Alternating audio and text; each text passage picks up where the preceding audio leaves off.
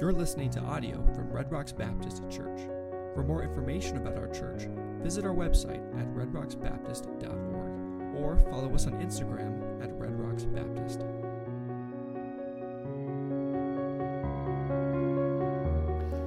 Can I trust God?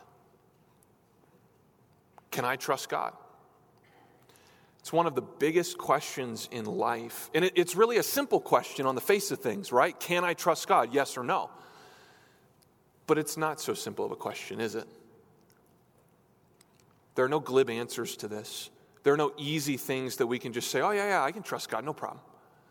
There's a lot of wrestling that goes on. And this answer for suffering people has not been simple. And Harold was one of those people. Harold's 3-year-old son, Aaron, was diagnosed with progeria, which is a rare genetic disorder where the body ages rapidly. At the age of 10, Aaron was the equivalent of a 65-year-old man. By the age of 13, when he should have been running and coming into the prime of life, he was the size of a toddler, weighing 25 pounds, just over 3 feet tall. And this condition, as you can imagine, is fatal. And he passed away, sadly, 2 days after his 14th birthday. And as Harold grieved this tragedy, he grew up in a religious household. He wrestled with God. And as he wrestled, there were things about his situation. He just said, I can't reconcile that with God. And specifically, it was God's sovereignty, God's control. He wrote this: if the death of my son was God's plan, it's a bad bargain. I don't want to have to deal with a God like that. Eventually, he came to what he called an accommodation with God, believing that while God was loving and good, he wasn't sovereign. He wasn't all-powerful. He couldn't be in control of evil.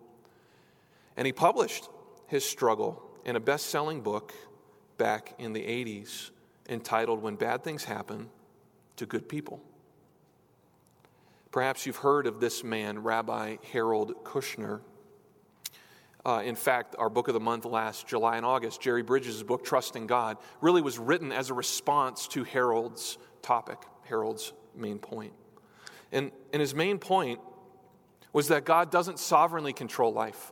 He's powerless to stop the laws of nature from working. Now, he's kind and he's loving, and he empathizes with you in your suffering, and he tries to assure you, and he grieves with you, but he's, like you and I, powerless to control bad things from happening.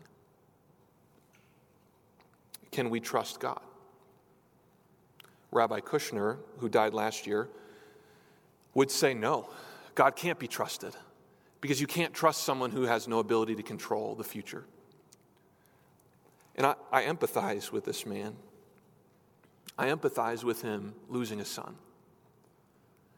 And he experienced the full brunt of grief and weight of living in a broken world. Yet his conclusion leaves us with no comfort, leaves us with no hope. God is just kind of out there empathetic. Well, what good does that do? There are a lot of empathetic people in this room. But in your suffering, do you want more empathy? You probably want answers. You want someone who can do something about it. Perhaps you're wrestling with this question, can I trust God? Or maybe it's, can I even trust God? Can I trust God? Can I trust God? The point of emphasis may be slightly different from person to person, but we're still perhaps wrestling with the same question. And you've been cut deeply by the brokenness of life. You're wondering, is God out there? Does he exist? Is he there? Does he care? Can I trust him? Habakkuk says yes.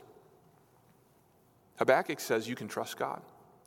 And by the end of this little book, he learns that God can be trusted. As we've seen over the last few weeks, he begins with this burden. Chapter 1, verse 1 says, the burden of Habakkuk. And he turns to the Lord in his grief and in his lament and his confusion. And he says, Lord, here's my burden. Why are you allowing evil to go unpunished? How long will it be before you intervene and act? And God replies to him. and says, Habakkuk, I already know. And I've got a solution for that. My solution is I'm going to send the wicked Babylonian nation to conquer the evil around you with your people, Judah, who are my people. And Habakkuk, I can imagine, says, well, that answers one question, but that leads to a whole bigger question.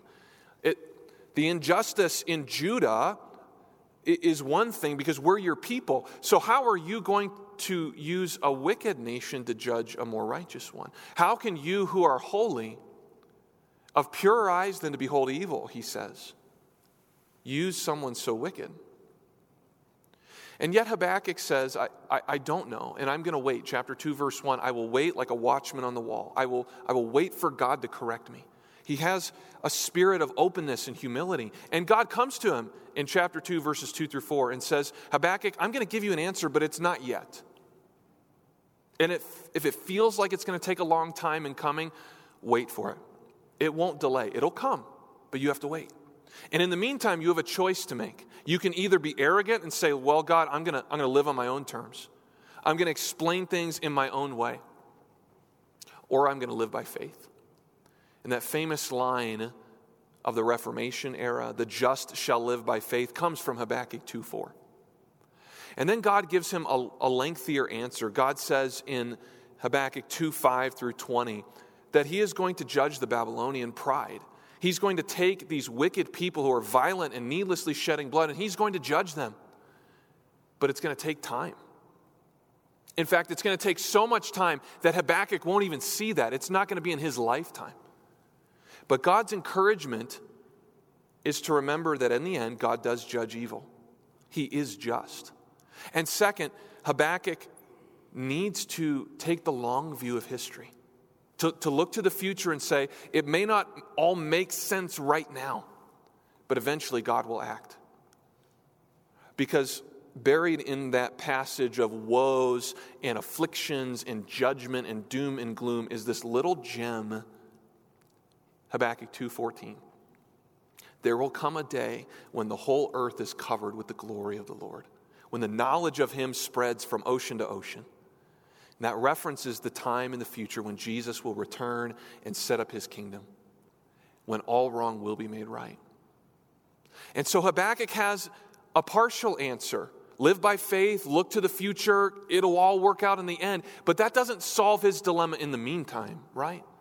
We know in our situation that eventually God will come back. Jesus will return. He will set up his kingdom. His coming is what we hope for.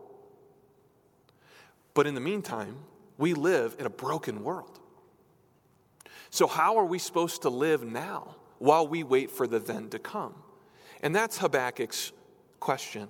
Even if he lives by faith and takes the long view of history, he still has to wait for God to act. So how does he persevere through the trials, the challenges of life? He learns to trust God. How do we persevere through the trials and challenges of life? We need to learn to trust God too. And that's what he has in chapter 3. And what we'll see is that the practical expression of our faith as we navigate the brokenness of life is a deep, settled, confident trust in God. That's how we evidence our faith. Faith leads us to trust God, even in and especially in life's brokenness. It's easy to trust God when things are going smooth, when things are good. It's easy. But when heartache comes, when suffering arrives at our doorstep, that's when we have to trust God even more, when our faith is put to the test. And I want to be real clear right off the bat. Some people talk about trusting God in a glib or in an insensitive way. Hopefully this has never happened to you. Hopefully you've never said this to people. But in their suffering, if you slap a Bible verse on it, pat them on the back and say, be warmed and filled, everything's good, right? God works all things together for good. So suck it up. That's so insensitive. As someone who's walked through very deep things, I know that. I know that God is good, and I know he works it all for good. So let's not be insensitive with our encouragement. Yes, that promise is true, but it doesn't fix the problem in the meantime. And the deeper your suffering, the more challenging it is to trust God. And it's okay to admit that. It's okay to say, Lord, I'm just having a hard time right now. In fact, you may be thinking, I want to trust God. I just don't know if I can. Or I don't know how to trust God. Things are shaking around me so much that I just don't know what's up and what's down. And the encouragement of this chapter is that there is hope. Habakkuk learned to trust God. And there's a progression here that we'll see.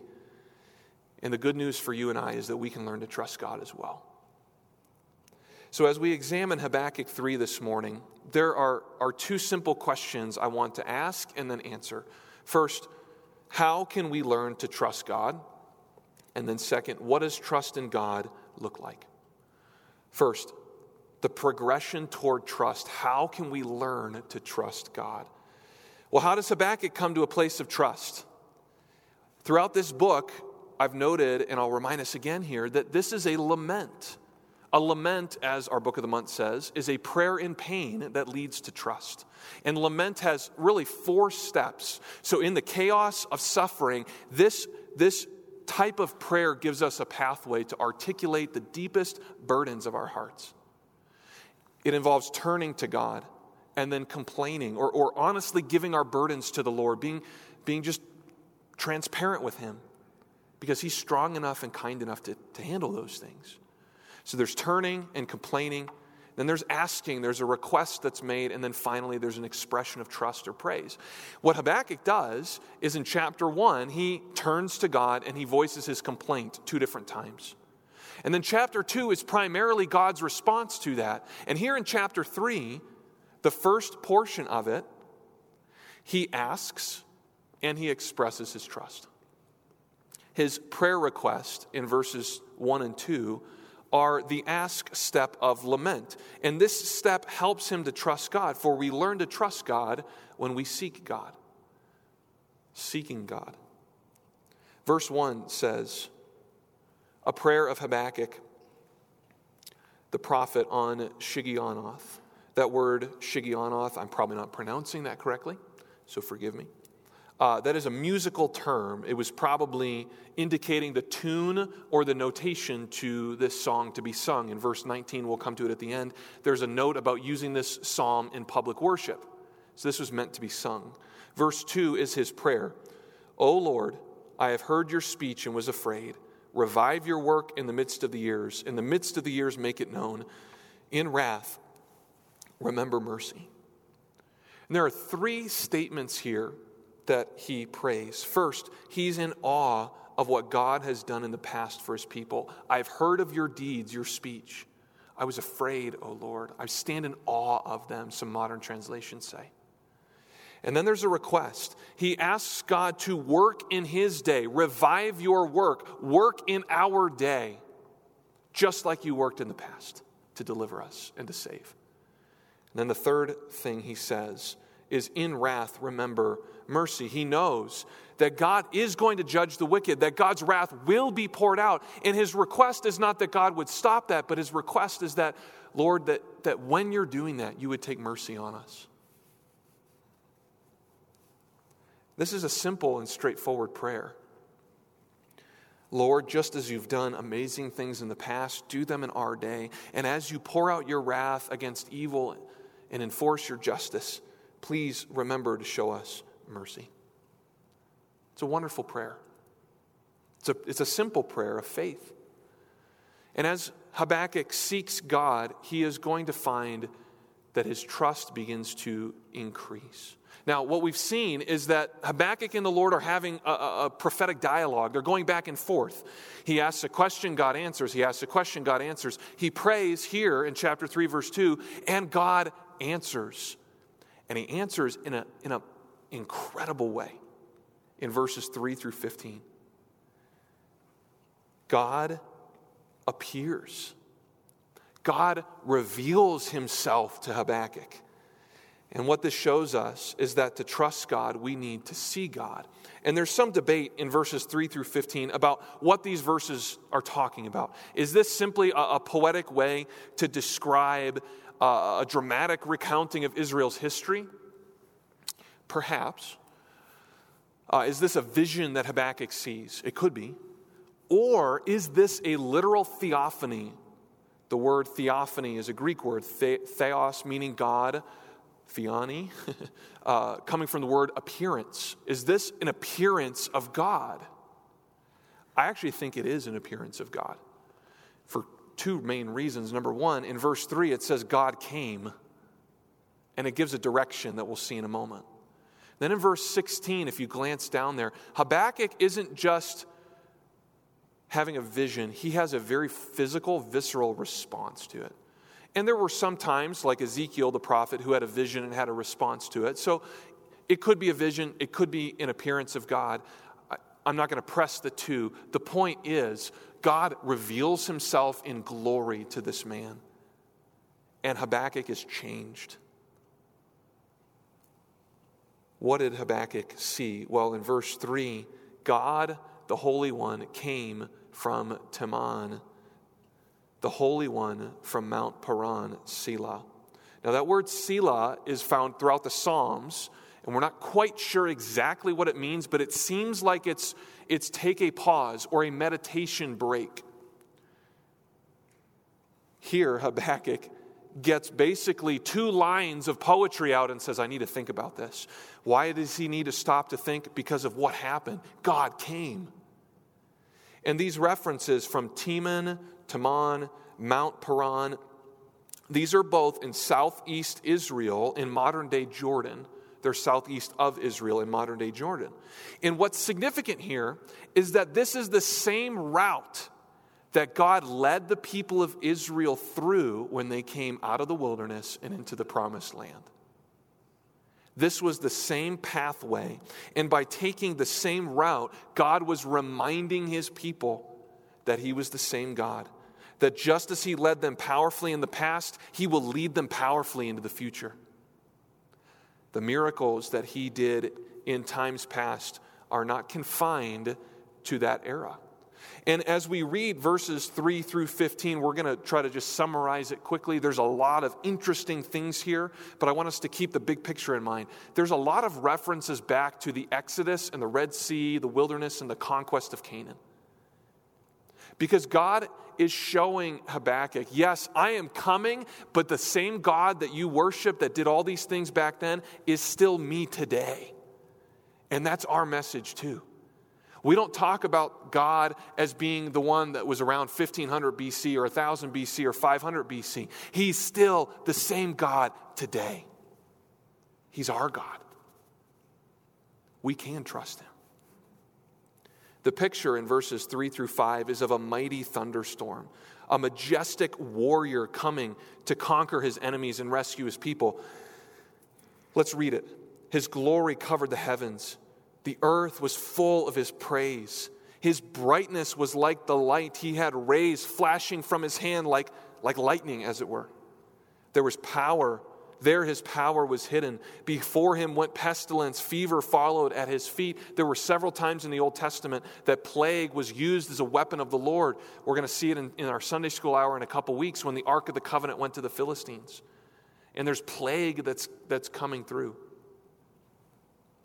And the picture of a mighty thunderstorm reminds us that God is powerful.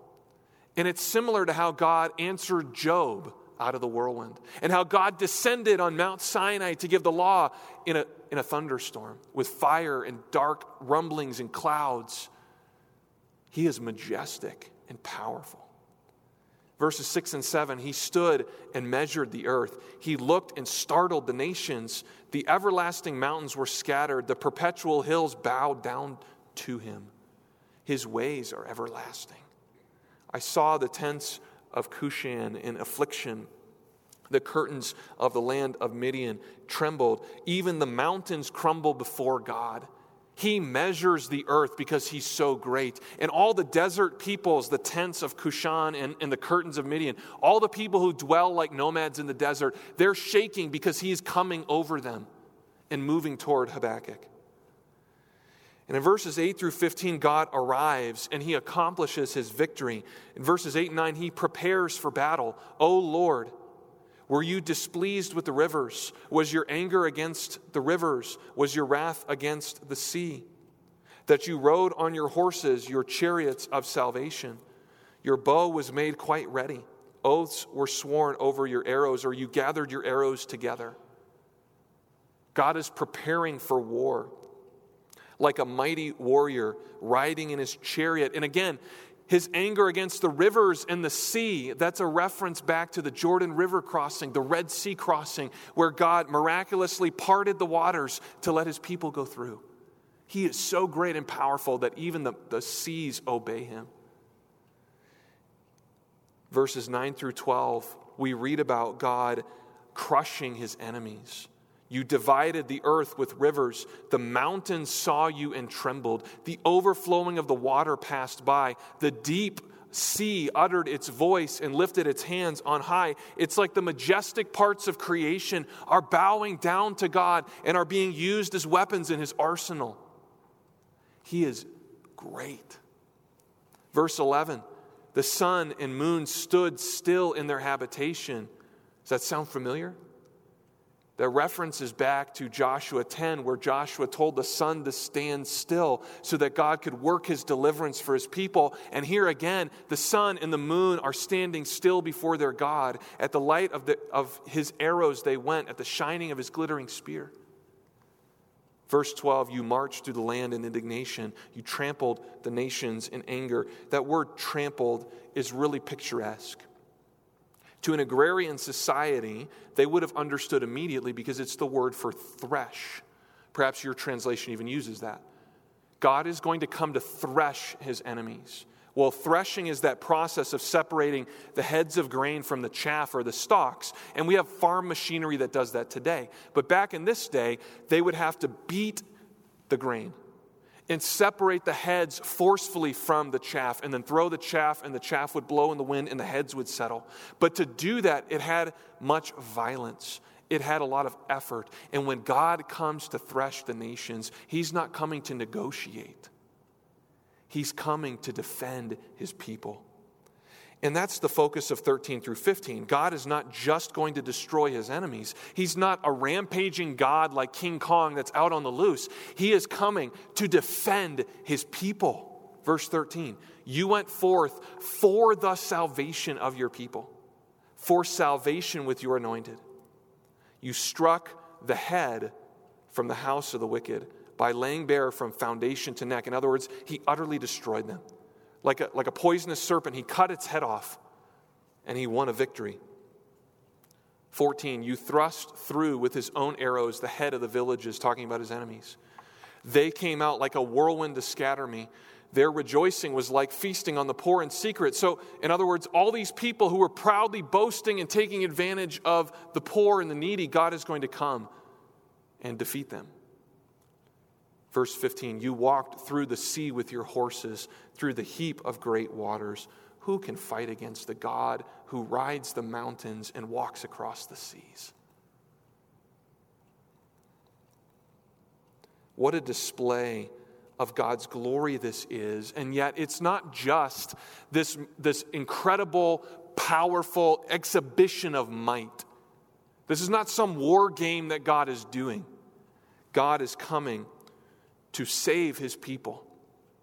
And the effect on Habakkuk is immense. Because God told him to wait for the answer, and the answer is, I will come. Look at me.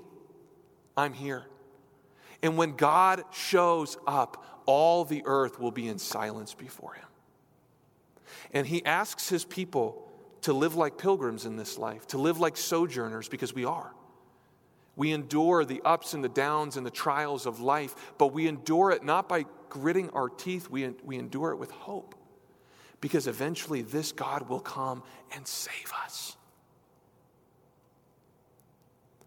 It's a frightening picture for those who are apart from the Lord, but what a comfort it is.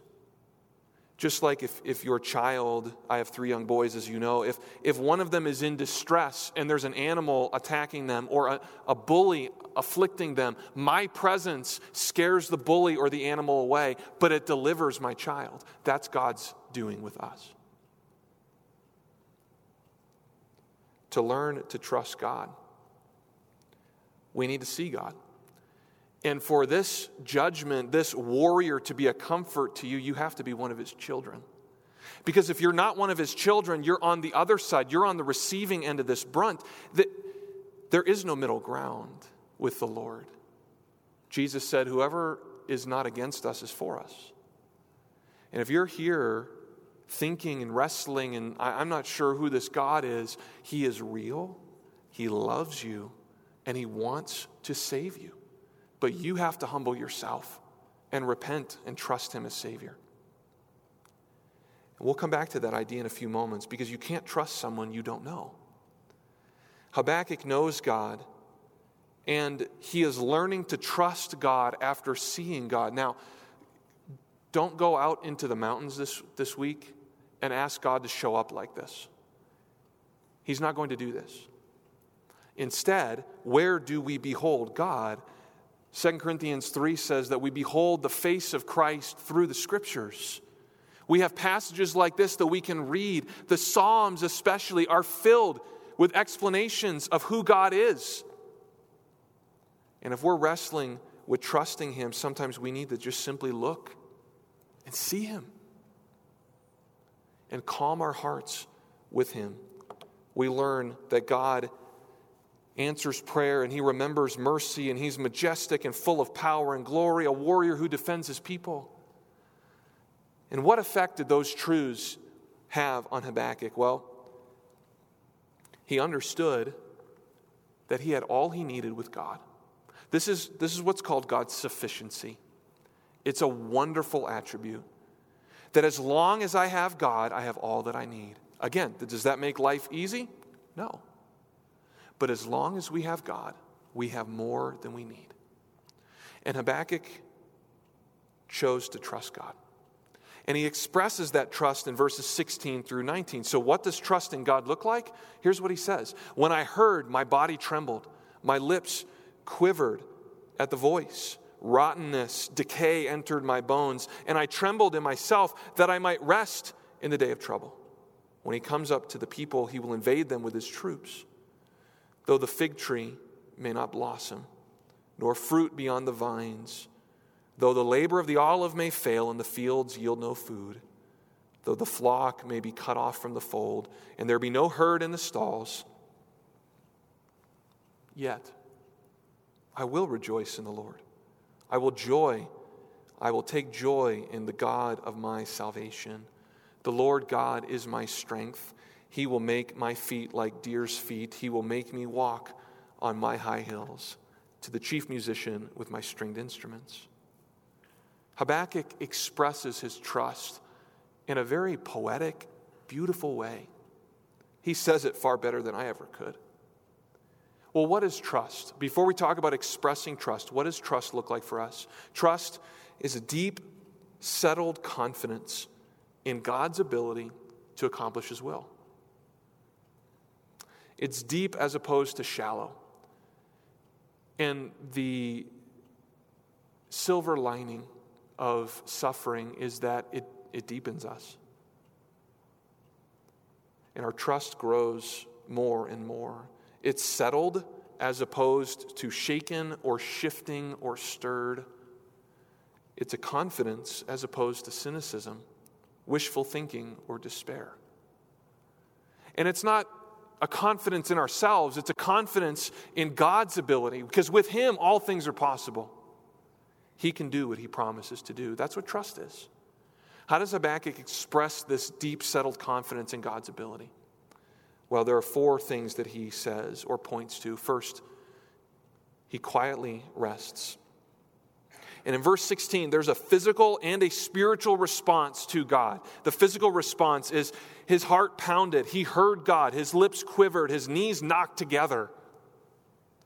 He was physically moved. His encounter with God left an impression. But it wasn't just overwhelming to him physically. His spiritual response is that his attitude has changed. He's accepted what is to come. He says, I am going to quietly wait or patiently wait for God to work. He is waiting for God to inflict his judgment on his enemies. Habakkuk understood that it had to get worse before it got better. There was no preventing the evil that was coming, but he was content to take the long view and say, I'm going to wait because God will eventually work. And while I trust, I'm going to quietly rest. He wasn't anxious. And anxiety is a huge obstacle to trusting God because anxiety is our wrestling over what we can't control. Trusting God is setting our hope in Him when we can't control things. Anxiety is a nervous fretting about things. Trust brings stillness of heart. It holds firmly to truth in spite of the turbulence around us. Last August, we took a vacation to the Outer Banks, and we were there through Hurricane Idalia. And I woke up, I told a couple of you this, I woke up I think it was a Thursday morning. I woke up, and most of those beach houses are on stilts, right? I woke up, and I felt like I was on a boat because we were swaying back and forth in the wind, and I thought, no, it must be my mind playing tricks on me. And I think I woke Kate up, sorry. And said, are we swaying? And she was kind of like, yeah, there's nothing I can do about it. True. And I was freaking out. I don't do that normally. I'm usually pretty steady. I was nervous. I'm laying in bed praying, Lord, please, please, please. And we get up and we're going through the day and our boys are like, well, it's raining out. We're going to watch TV, right? Yeah, we watched like 4 movies that day. My head was about to explode by the end of it. And the whole time, they're just simply living life because they don't know to not worry. I'm over here worried. And yet through this storm, they're simply just resting. They don't know that houses collapse. I do. And yet, what does God want us to do? Does He want us to worry about all the possible outcomes? Does He want us to have this storm that's on the outside now invade our heart and disrupt our heart? No, He wants us to have settledness. And it's possible when we trust. Does that mean you do it once and everything's good? No, I think I repeated truth to myself over and over and over again that day. And sometimes we have to remember truth over and over and over again. But God does bring quiet rest. The second thing Habakkuk says or points to is unexplainable joy. You mean to say that even in my heartache, I can have joy? Yes, it is possible to cry and laugh and to cry in a joyful way at the same time. It's a paradox because it's unexplainable. And what Habakkuk says in verses 17 through 18, I think are some of the most beautiful expressions of trust in the entire Bible.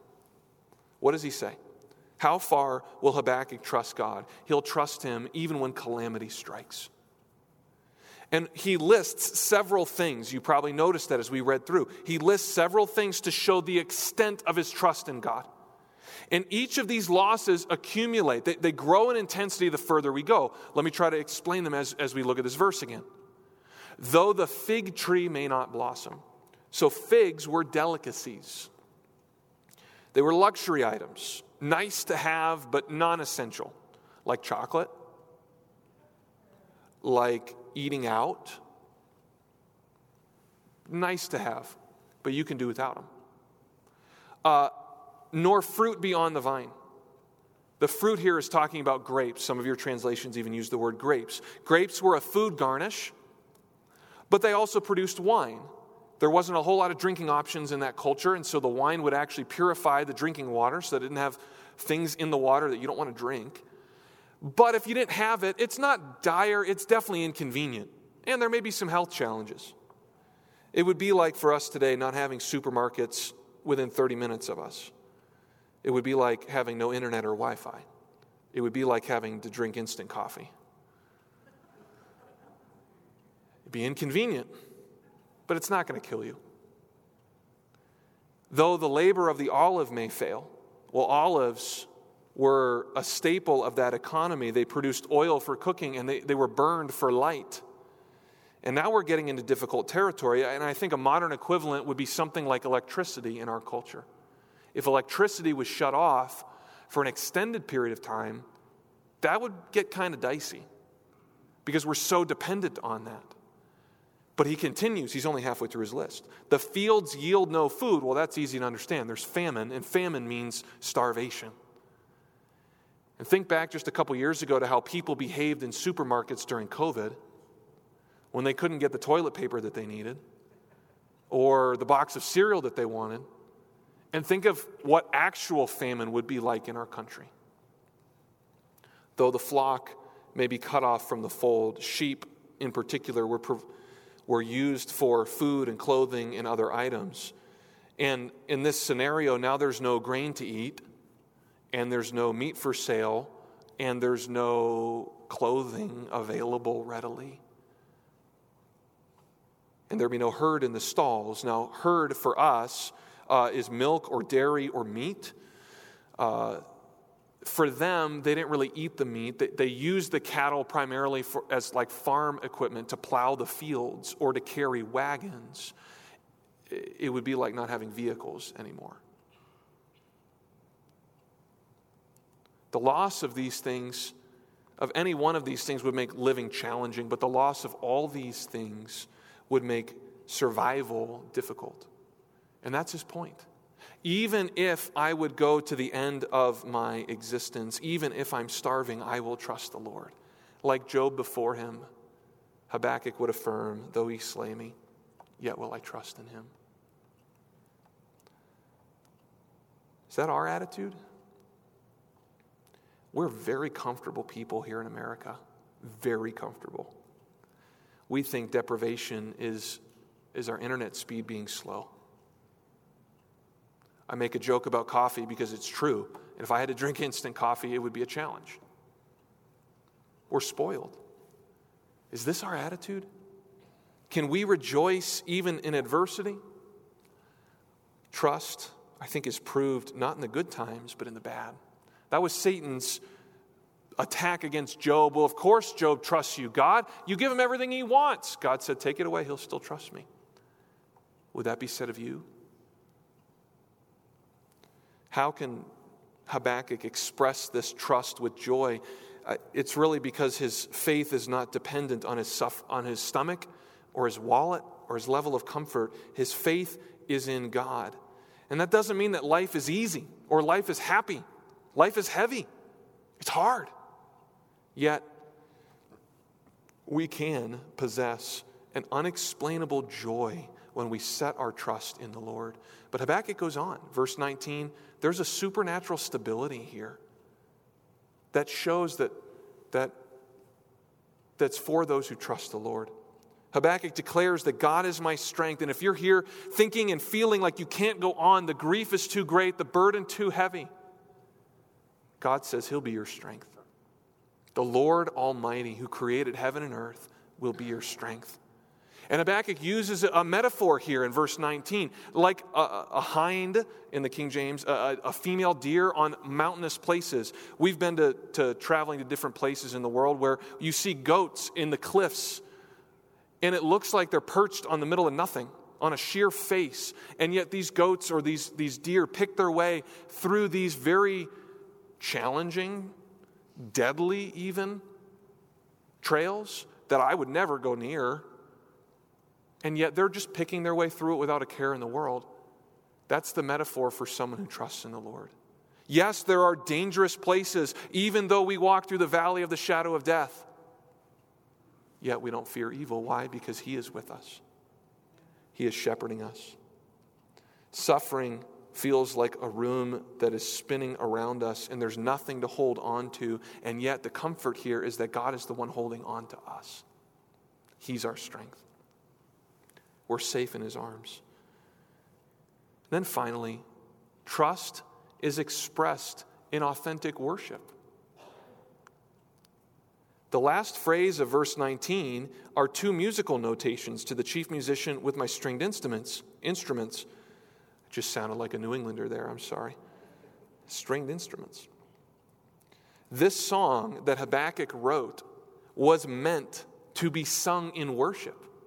Not just for him, but for the community at large, because this is the mystery of being a child of God, is that we can have intense suffering and yet worship still. What did Job do? When he lost everything, he shaved his head and bowed down and worshiped. He worshiped. And this worship is authentic because it emerges from the depths of our souls. Suffering strips us down to the studs, but trusting God gives us a song on the ash heap. If we only worship God when we get what we want, we're not really worshiping God, are we? We're not worshiping the true God who gives and takes away. We're worshiping the God who gives us things for my benefit. It's really a false projection of God. And if we're worshiping God only when we get things, it's no different than the worldly person who worships money or influence because of the benefits they give them. They're simply putting their faith in things that provide a benefit. And yet, our God is worth worshiping at all times, through the good and the bad, in pain and in joy. So let's come back to that question I raised at the very beginning. Can you trust God? Can you trust God? Habakkuk has shown us, yes, it is possible to trust God even in a broken world. He learned to trust by seeking God and seeing God, which really shows us another key principle. Our trust in God is rooted in the character of God. That's where our trust emerges from. Because remember, trust is not confidence in me. It's deep, settled confidence in God's ability to do His will, to accomplish His pleasure. Psalm 9:10 says, "Those who know your name will put their trust in you. For you, Lord, have not forsaken those who seek you." That means that you can't trust someone you don't know. It's hard to trust someone that you don't know. And if you're not a believer today, it's going to be well nigh impossible to trust God because you're not even part of His family yet. That's the first step toward trusting God is to trust Him for your eternal salvation. And if you're not willing to do that, then of course you're not going to be willing to trust Him for your suffering. For those of us who are believers, the deeper we know God, the more comfort there is to be found in God. And yet, Habakkuk shows us that it's not a simple equation. The more I know about God in my head, the easier it is to trust. He shows us that that's not quite true either. Because the more we know about God, there's still a struggle at times, right? Trusting Him may still not come easily. Because the more you know about God, the more something doesn't make sense, perhaps. That's what Habakkuk had. You're holy and you're righteous, so why are you using evil? And you may be sitting here thinking, yeah, I know God is good and I know He's in control, but why did He do that? Why did He let this? Why am I suffering these things? Maybe you know that God is good and sovereign, but instead of giving you comfort, that's only led to more questions. You don't know why these things are in your life, and you're struggling to trust God. And like I said at the beginning, it's okay to struggle. God is gracious toward us. There is an encouragement to be found that understanding God is not a prerequisite for trusting God. That's my former pastor, Greg Stykes.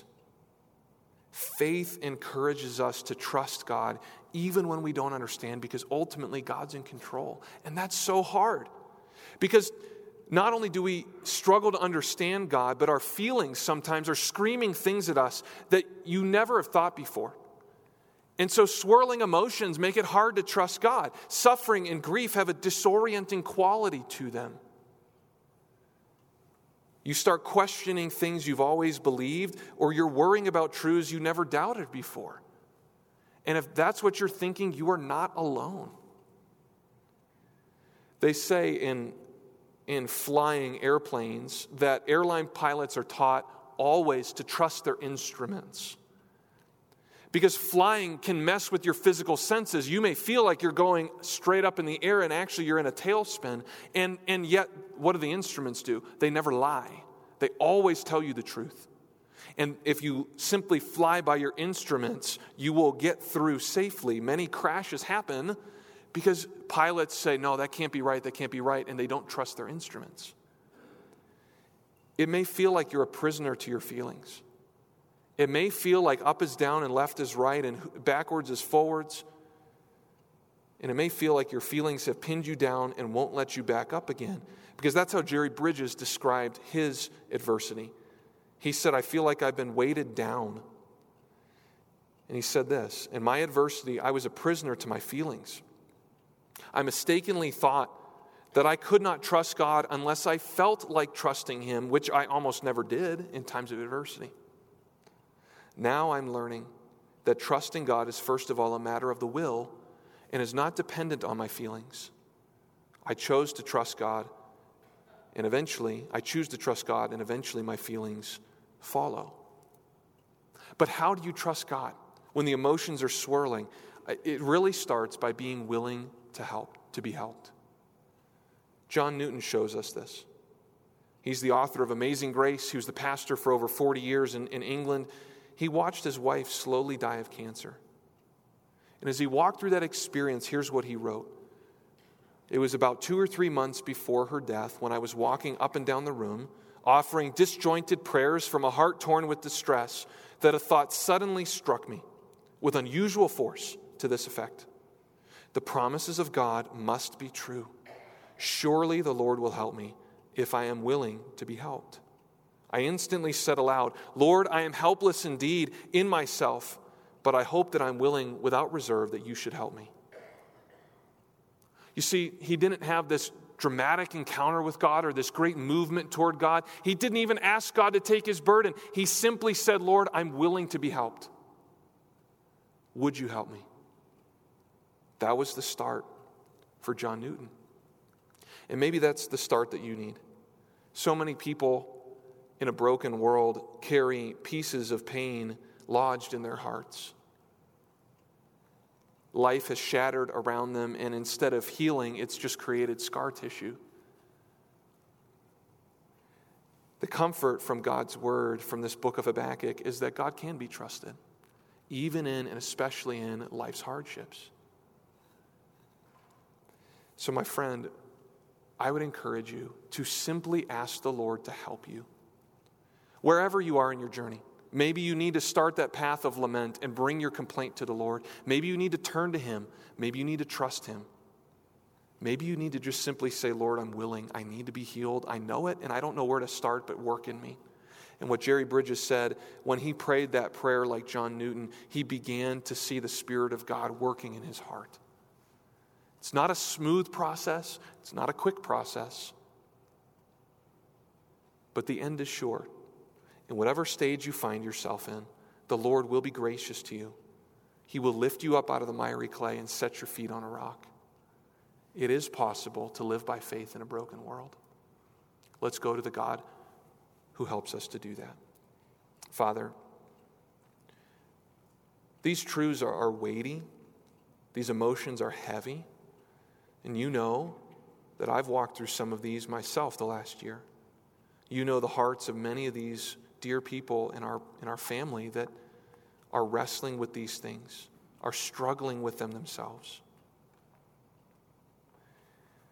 And there may be some here today that don't know if they can trust you for their salvation. I pray for them. There may be others who are so afflicted with grief that they don't know what they should do. I pray for them that they would just simply open themselves to you. There may be others that have burdens that are so great, they're trying to carry them on their own. May they give them to you and find help with the body of Christ. There are others, perhaps, that have expressed their complaint to you and they've prayed, and now they need to trust and they need to learn as they see you and seek you to rest in you.